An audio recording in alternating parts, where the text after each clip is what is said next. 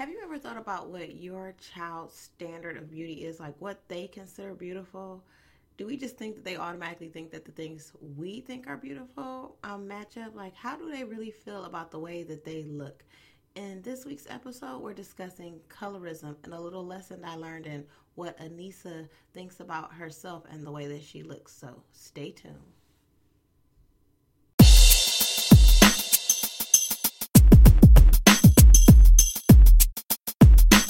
Hello, parental units, and welcome to the Parental Guidance Counselor Podcast. I am your host, Nanika Ansari, and today we are talking colorism. So, how did I come up with this topic, right? Well, one, it stemmed from an episode of Blackish we were watching, season 5, episode 10, in which the Johnson family discusses the issue in their household. If you don't watch Blackish, get into it. It's on ABC. But some of the members in the household are light-skinned African Americans, and some of the members are dark-skinned African Americans. And they talk about the different joking between light-skinned and dark-skinned, but how it really is an issue and how we need to address it, as it's hurtful, as it's counterproductive to us coming together as a community. But in my own home, there was an issue with colorism as I was going through my regular skincare routine one day with my moisturizer and stuff on my face, and Anissa walks in the bathroom and she asked, could she use some? And I'm like, no. I'm like, you're too young to use this. You really don't need it. It's for mommy's skin. And she was like, well, if you can use it to make you lighter, why can't I use it to make me lighter? And I had to pause for a second. And I was like, what do you mean? And she was like, well, you're light skinned. And I never thought about that she viewed that I was different because of my light skin versus her being darker. And so I had to stop and pause and have a talk with her about, I wasn't trying to lighten my skin. I was just simply trying to clean it. And we had to have a discussion about her being beautiful in the skin that she's in, no matter what complexion she is.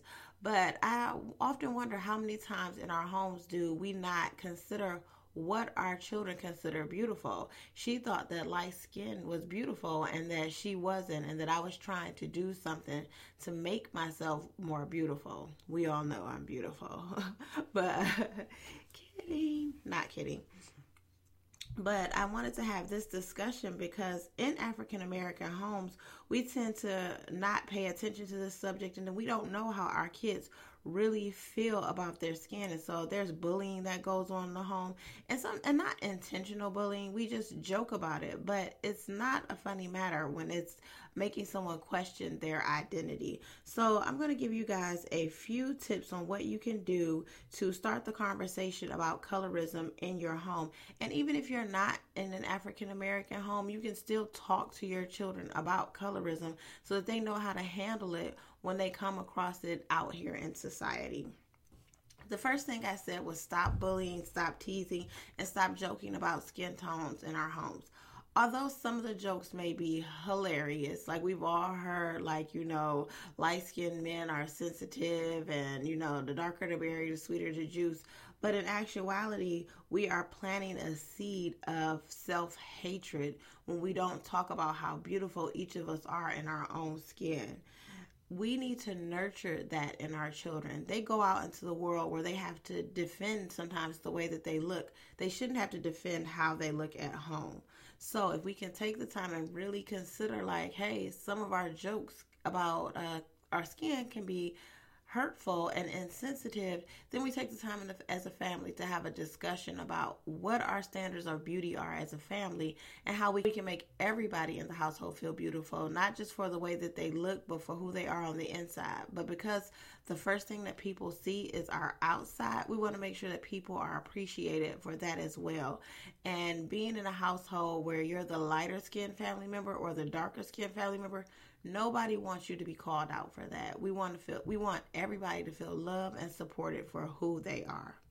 The second thing is when kids have questions about skin tone or about their race, don't be afraid to answer them. You may not have all the answers, but you have the ability to address it.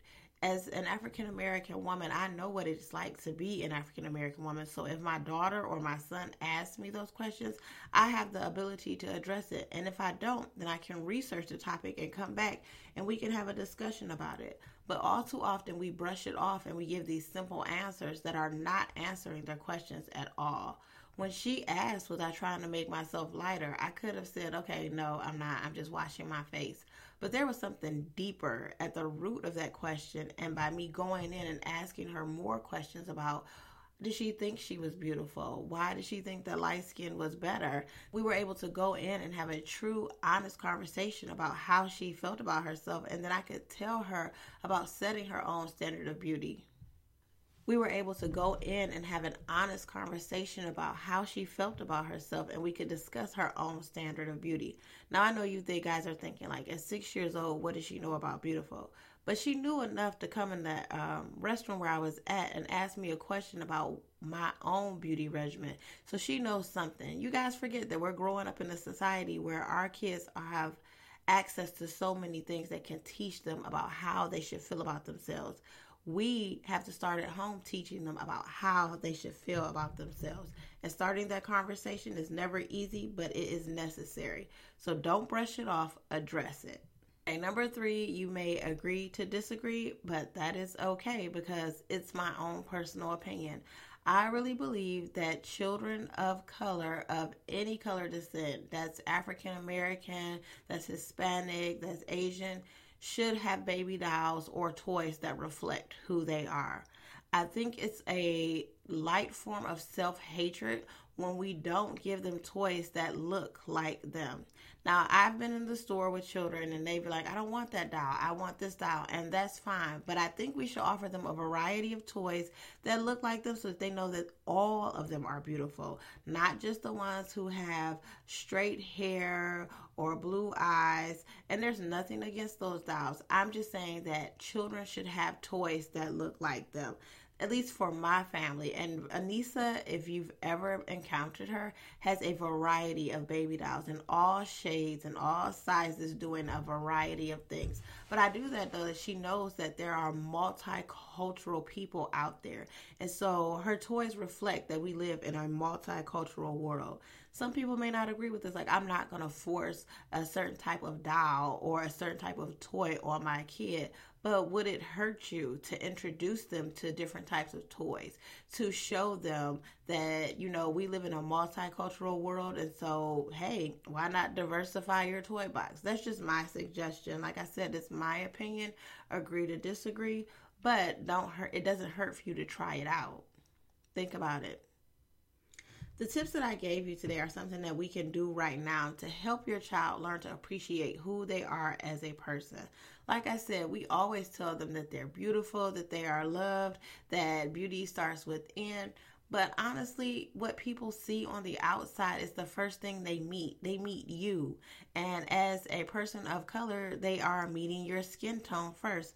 So we need to teach them to appreciate where they are, how they look, and how to wear it and wear it confidently.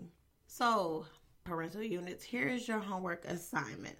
How do you handle difficult conversations like the one of colorism in your home? Do you brush it off or do you wait to see if someone else will come up with an answer? Don't let society raise your children. You are responsible for raising your children. So go ahead, don't be afraid, start the conversation, and you set the standard of what beauty is in your home. I want to thank you guys for tuning in today. As always, you can find me and the kids on the blog at Nanika. That's NANEKIA.com. If you like more parental tips about colorism, check us out there. Talk to you soon.